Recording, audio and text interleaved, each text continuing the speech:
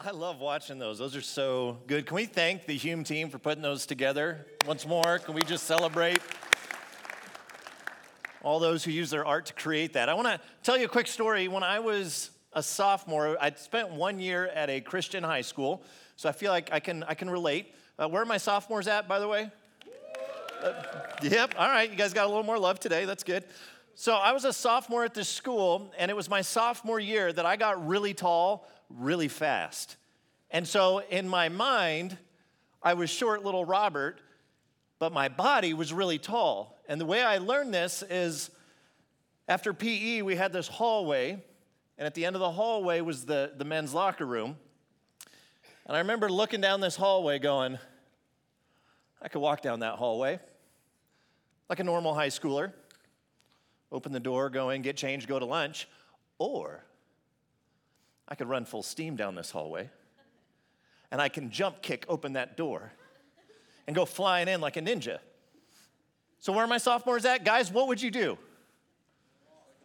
Walk. You guys are all reasonable. I was not as reasonable as you. I decided I'm running, and I'm jumping into this thing. And so I get going, and I am like full head of steam, and I fly through the air, and I feel like I was in the air for forever. And then, boom, everything goes dark.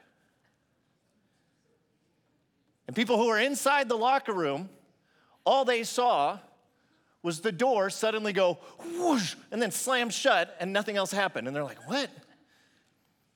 And what I didn't realize is since I had gotten tall, when I jumped high enough, I caught my forehead on the metal and concrete above the door and knocked myself unconscious. And so my body was just laying outside of the door. My feet did manage to hit the door as I was flying through, and then it just knocked me back. I ended up throwing up and going home. It was a big deal. Okay, here's what I want for you guys today. I want you to have, so after I went to the doctor and all that, I went, I think I'm tall. And that's how I realized I was tall. So here's what I want for you. I want you to have one of these, bam, just knocked in the face moments where you wake up and you go, oh, wow. Oh, wow.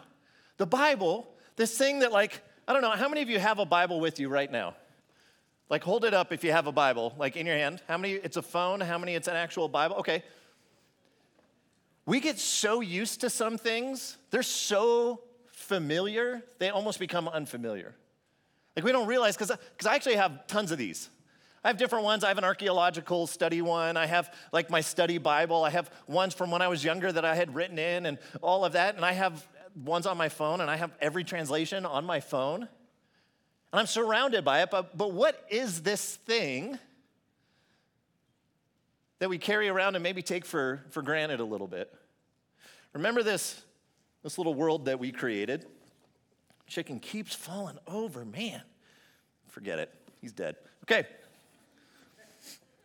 We asked the question, how could these people possibly know me as I made this little world, or know us? What if somehow inside of the creation there was a reflection of my creativity? We talked about that last night. But what if somehow I could deliver a message into this world about this world and about why and how this world came into existence? What if I could deliver a message that revealed things about me, revealed things about them and why I created them? And what if somehow I could put a stamp on that? Because other people in this world, they might say, oh, I have the answers, and they might write something down. So how can they know that what I've given them is actually from me and not from them? If I could just somehow deliver a message to them. This book, the Bible, is unique. It's unlike any other book that's ever been written in the history of mankind. In fact, it's a collection of 66 different books written over the span, think about this for a moment, over the span of 1,500 to 1,600 years by over 40 authors across 3 continents in 3 different languages. That's pretty incredible by itself.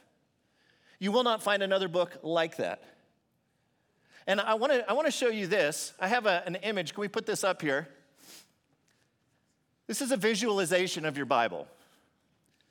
Anytime you open up your Bible, if you have one of your Bibles, open it up, and you might notice on the bottom, there's like little tiny numbers and words. These are called cross references. You guys ever seen those in your Bible? So this is a visualization of every cross-reference in your Bible.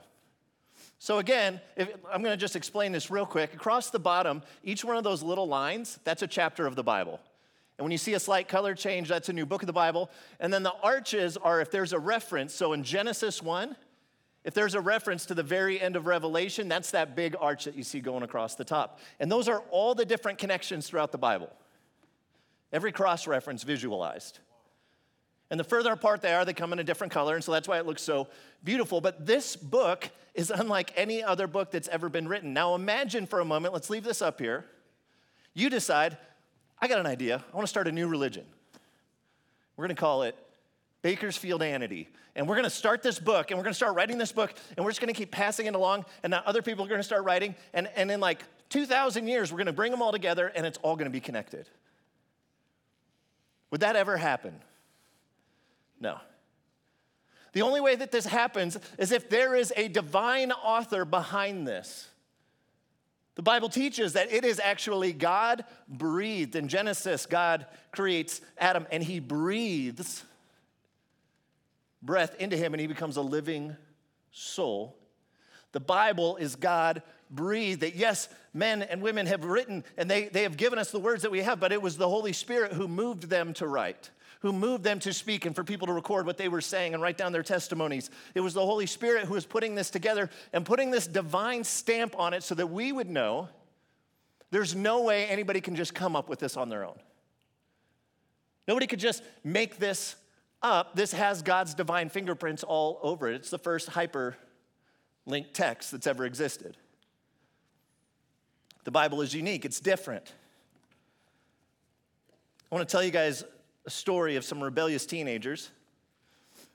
Because what's happened throughout history is some people have said, well, maybe what we have was altered. Maybe it was changed. Maybe what the Old Testament says, people had doctored it up to make it look like everything was fulfilled in Jesus because the Bible's full of prophecy. The Old Testament, if I could sum up the Old Testament, I think this is where I said Genesis was. Genesis to Malachi, and we go, okay, this is the Old Testament. This is the New Testament. This is Matthew, Mark, Luke, John, all the way to Revelation. The Old Testament, if I had to sum it up, it would be this. A Savior's coming. We need a Savior. We've fallen. Sin has ruined everything. A Savior is coming. God's going to give us law. He's going to preserve a people. But listen, we can't keep the law on our own. But look, a Savior is coming. And we're going to try, and we're going to fail, and we're going to call out to God, and he's going to restore us. But then we're going to become prideful, and we're going to just say, oh, I'm going to worship these other gods, and we're going to fail again. We'll cry out. God will restore us. But by the way, we definitely need a Savior. And a Savior is coming. And all throughout the Old Testament, there's these whispers, a Savior is coming, a Savior is coming. The Messiah, the Christ. And you get to the New Testament. And if I could sum up all of the New Testament, it would be this. A Savior has come. His name is Jesus. Jesus is the thread that holds all of the Bible together. That every verse, ultimately, it's about this Savior that God is sending. And so critics would go, you know what, that stuff in the Old Testament about a Savior coming, we think it was maybe changed, it was altered, or it was just made up, or some of them, they were just made up stories. In recent years, and when I say recent years, I'm talking in the span of history, so like the last 100 years, there's been 3 major discoveries in biblical archaeology. And not a single of these discoveries, by the way, have pointed us away from the validity of Scripture, but it's actually pointed us to everything that God has given us in here is actually truth. It's real. And it's not just, wow, that's good information. The answers to life's biggest questions, why we are here, who we are, they are answered in the pages of these scriptures. And so if Scripture is actually true, if it can be trusted, if it is reliable, this is a game changer. It changes everything. It's a game changer. Elbow the person next to you. Say, this is a game changer. Oh, yeah. Okay, some of you did that a little too hard, but okay. Recently, 3 rebellious teens. One was a Bedouin shepherd in 1957. He lost a goat near the Dead Sea. And he thought his goat might be in this cave, and so the Bedouin shepherd did what any of us 13, 14, 15-year-olds would do. He picked up a rock, and he started chucking rocks into caves. And And he figured he'd either scare the goat out or he'd hear the sound of a rock hitting the side of a goat and it'd go, ah, and he'd find it that way. And so he's chucking rocks and he hears not a goat, he hears pottery shatter. So what do you do when you find a dark cave and you don't know what's in there and there's something mysterious? You go and you find an adult and you bring him to it. No, you go explore that thing, right? So he goes and he climbs up in there and he finds this pottery. And in this pottery, there's these old manuscripts. And it would turn out that there were actually many other caves that had this same pottery with these ancient manuscripts and sheepskin. And he discovered this and he's like, wow, that's cool. And then started selling it. And then somebody came across it and went, where did you get this?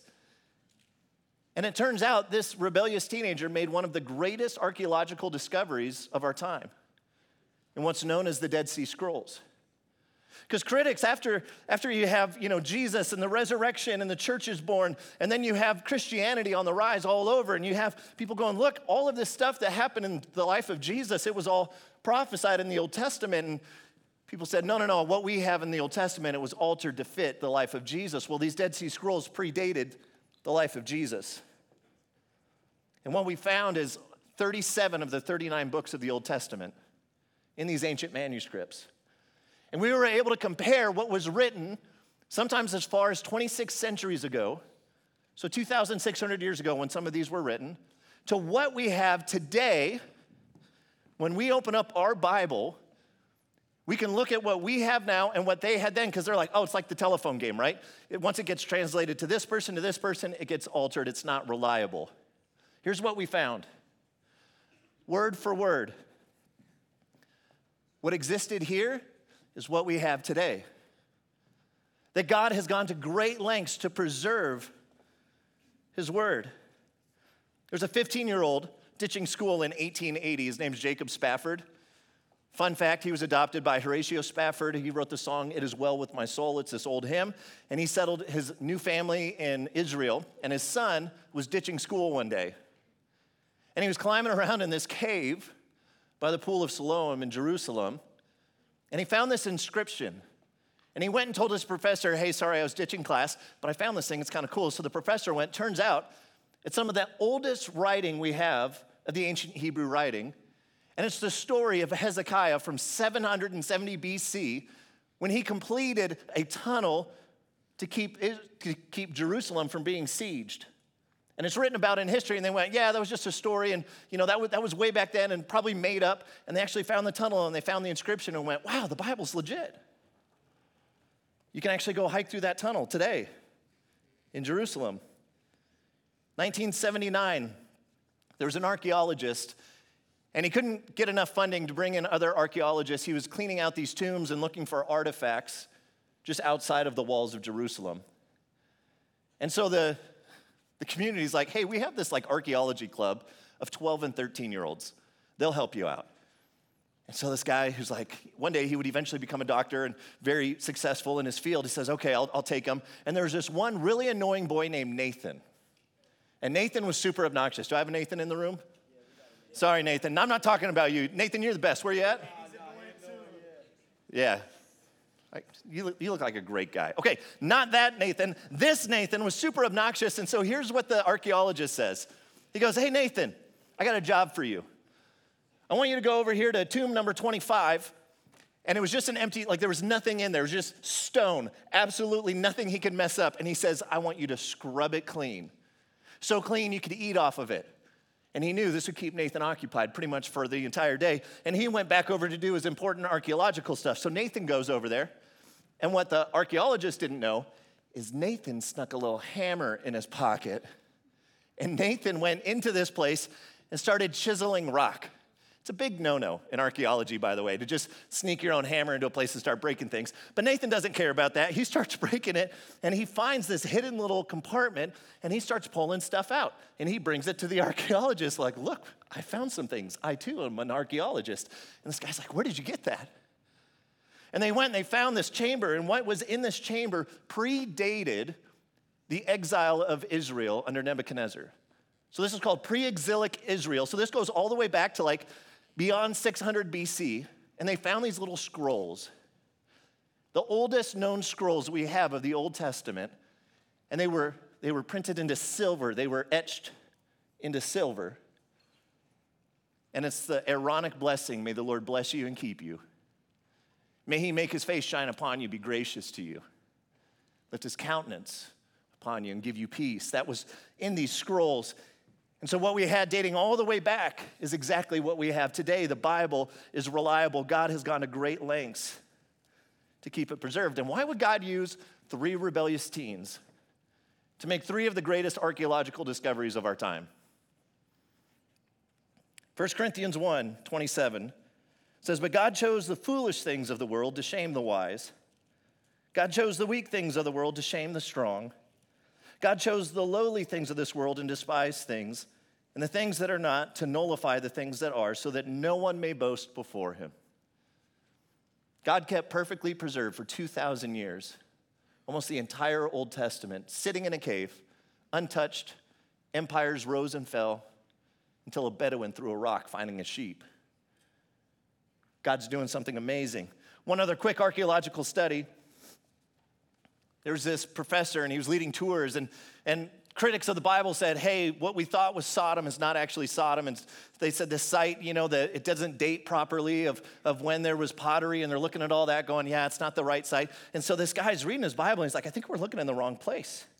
And so in the early 2000s, he started excavating the site that matched the biblical record, and he used the Bible as a guide and started digging. And one of the people who were digging, they're like, hey, there's all of this ash down here. And if you don't know the story of Sodom, this is the city that was destroyed by fire from heaven. It's kind of this crazy story. It's like, could that actually happen? Is this real, or is this just like a made-up Bible story?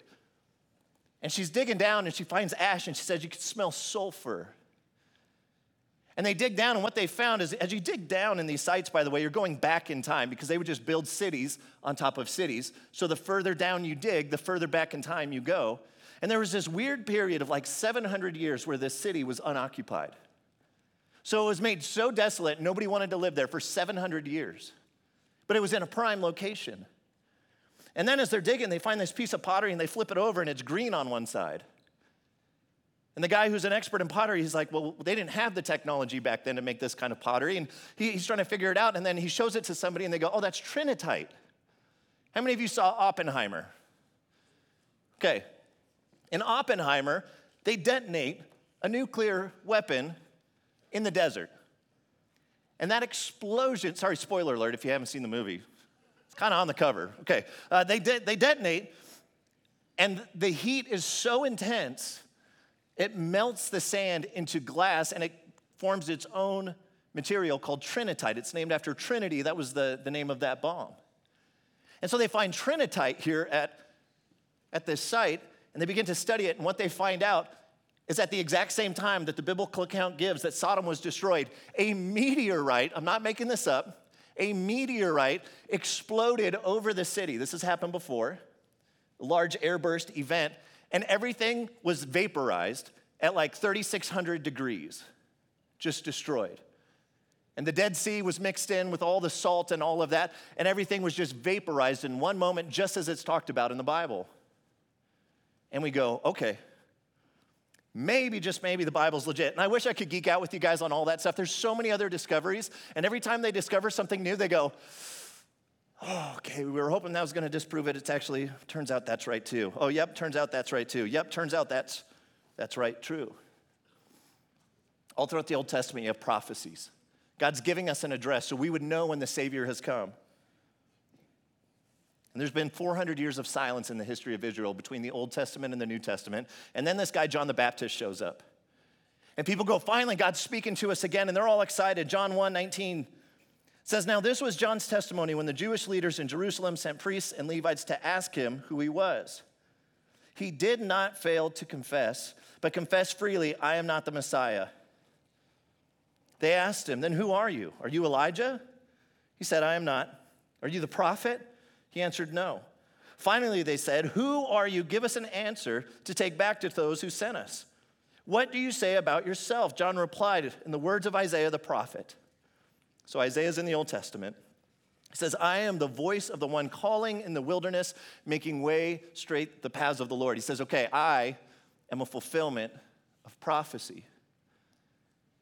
And these religious leaders, they were looking for the Messiah because they knew God's word was powerful. And they knew that when they opened God's word, like, man, stuff happens. And they knew that God had rained down fire in Sodom. And they knew that God had done things to reveal himself to the people.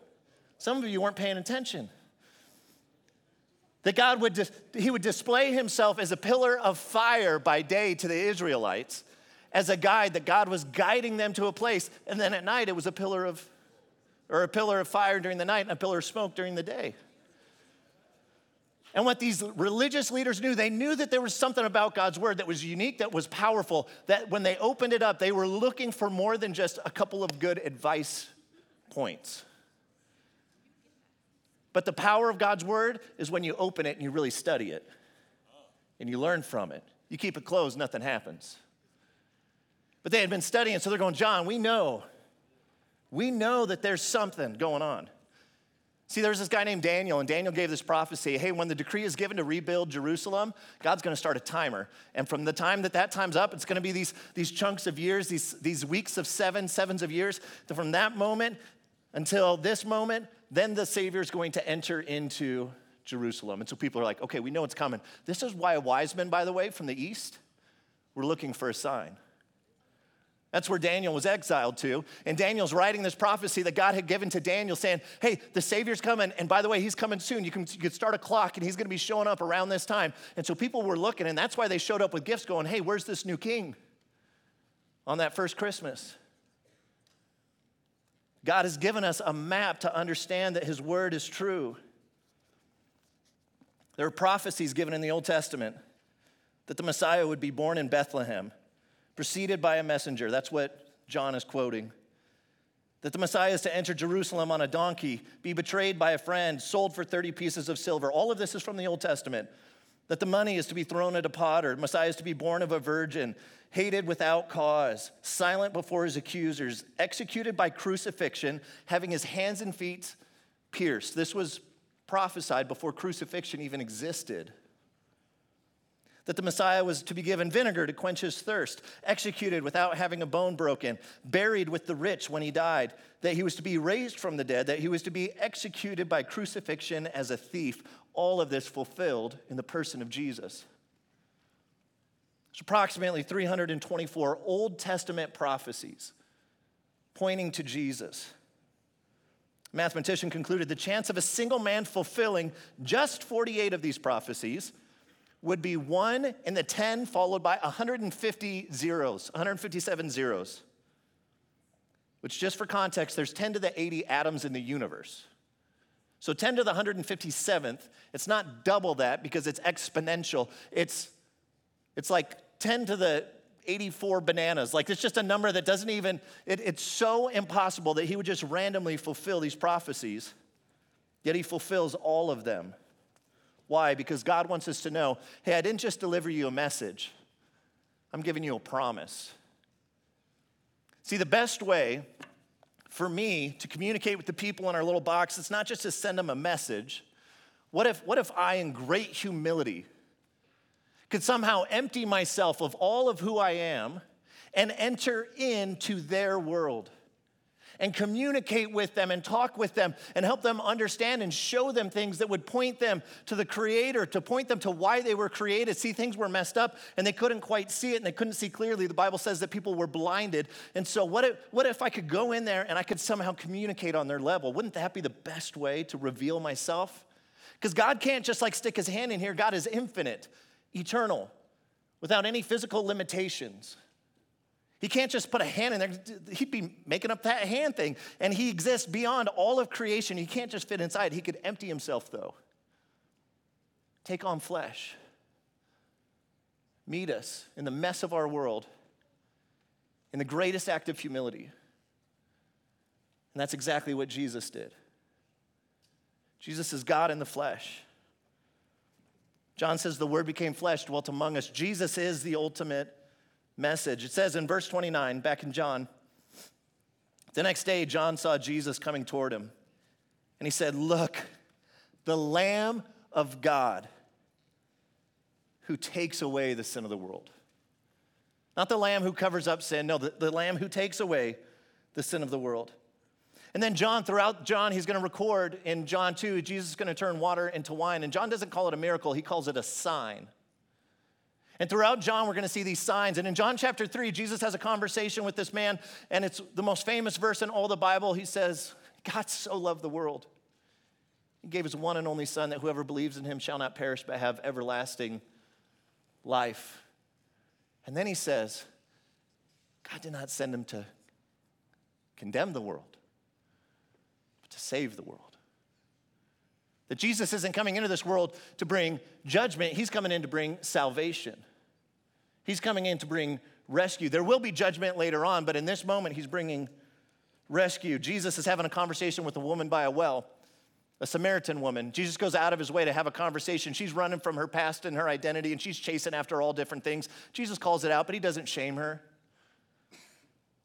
And then it says in verse 25, the woman said, I know that Messiah, called Christ, is coming.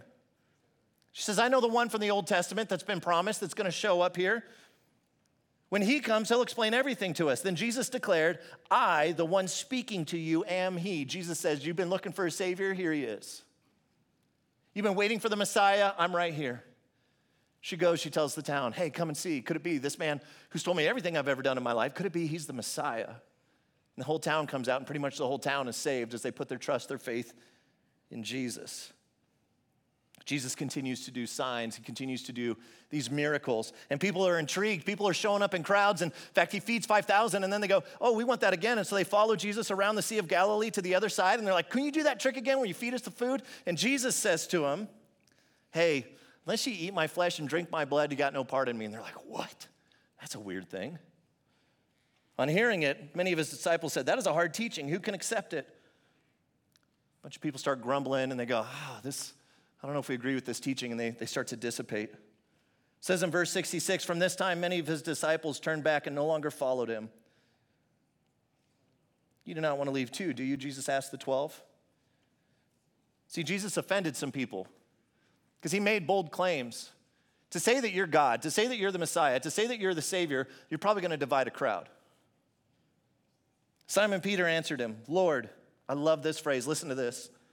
To whom shall we go? You have the words of eternal life. In other words, Jesus, you have the truth. You have proven that. You are God in the flesh. You are the bringer of truth who came to testify to the truth. You have the truth. We have come to believe and know that you are the Holy One of God. In Colossians, it says, the Son is the image of the invisible God, the firstborn over all creation. If you want to know what God is like, you look at Jesus. If you want to understand God's heart, you look at Jesus. If you want to understand what would God do in this situation, you look at Jesus. He's God in the flesh. Tonight, we're going to talk about the greatest act of love that the world has ever seen, delivered through this person, Jesus, who is the Word become flesh. But I want to pray for our time today. I want to pray that God would prepare our hearts for what's going to happen. Would you join me? Jesus, for each one of us, we are grateful that you came to this earth in humility. You were born into a stable, into a barn, in the messiest of the messy places. What a testament to your love for us. God, thank you that we can trust your word. God, thank you. I'm grateful for those who have tried to disprove, tried to find fault, and in the process they've learned, God, that your word is rock solid. God, that it's all connected, that it has a divine fingerprint all throughout it. God, we trust that this is God-breathed. This is a living thing that guides us. Every time I open it, it's different, not because it's changed, but because I'm changed and because it's changing me. Thanks that it's such a powerful gift you've given us. I pray that we wouldn't just be hearers of the word, but that we would do what it says and we would experience the life that you created us for. I pray for hearts for tonight. I pray that you would open us up to the reality that at the end of all of this, there's an invitation that we choose if we're going to accept that invitation or not. I pray now that there would be students who would put their trust in you tonight. Holy Spirit, would you be softening hearts? Would you be preparing us for that? In Jesus' name we pray. Amen.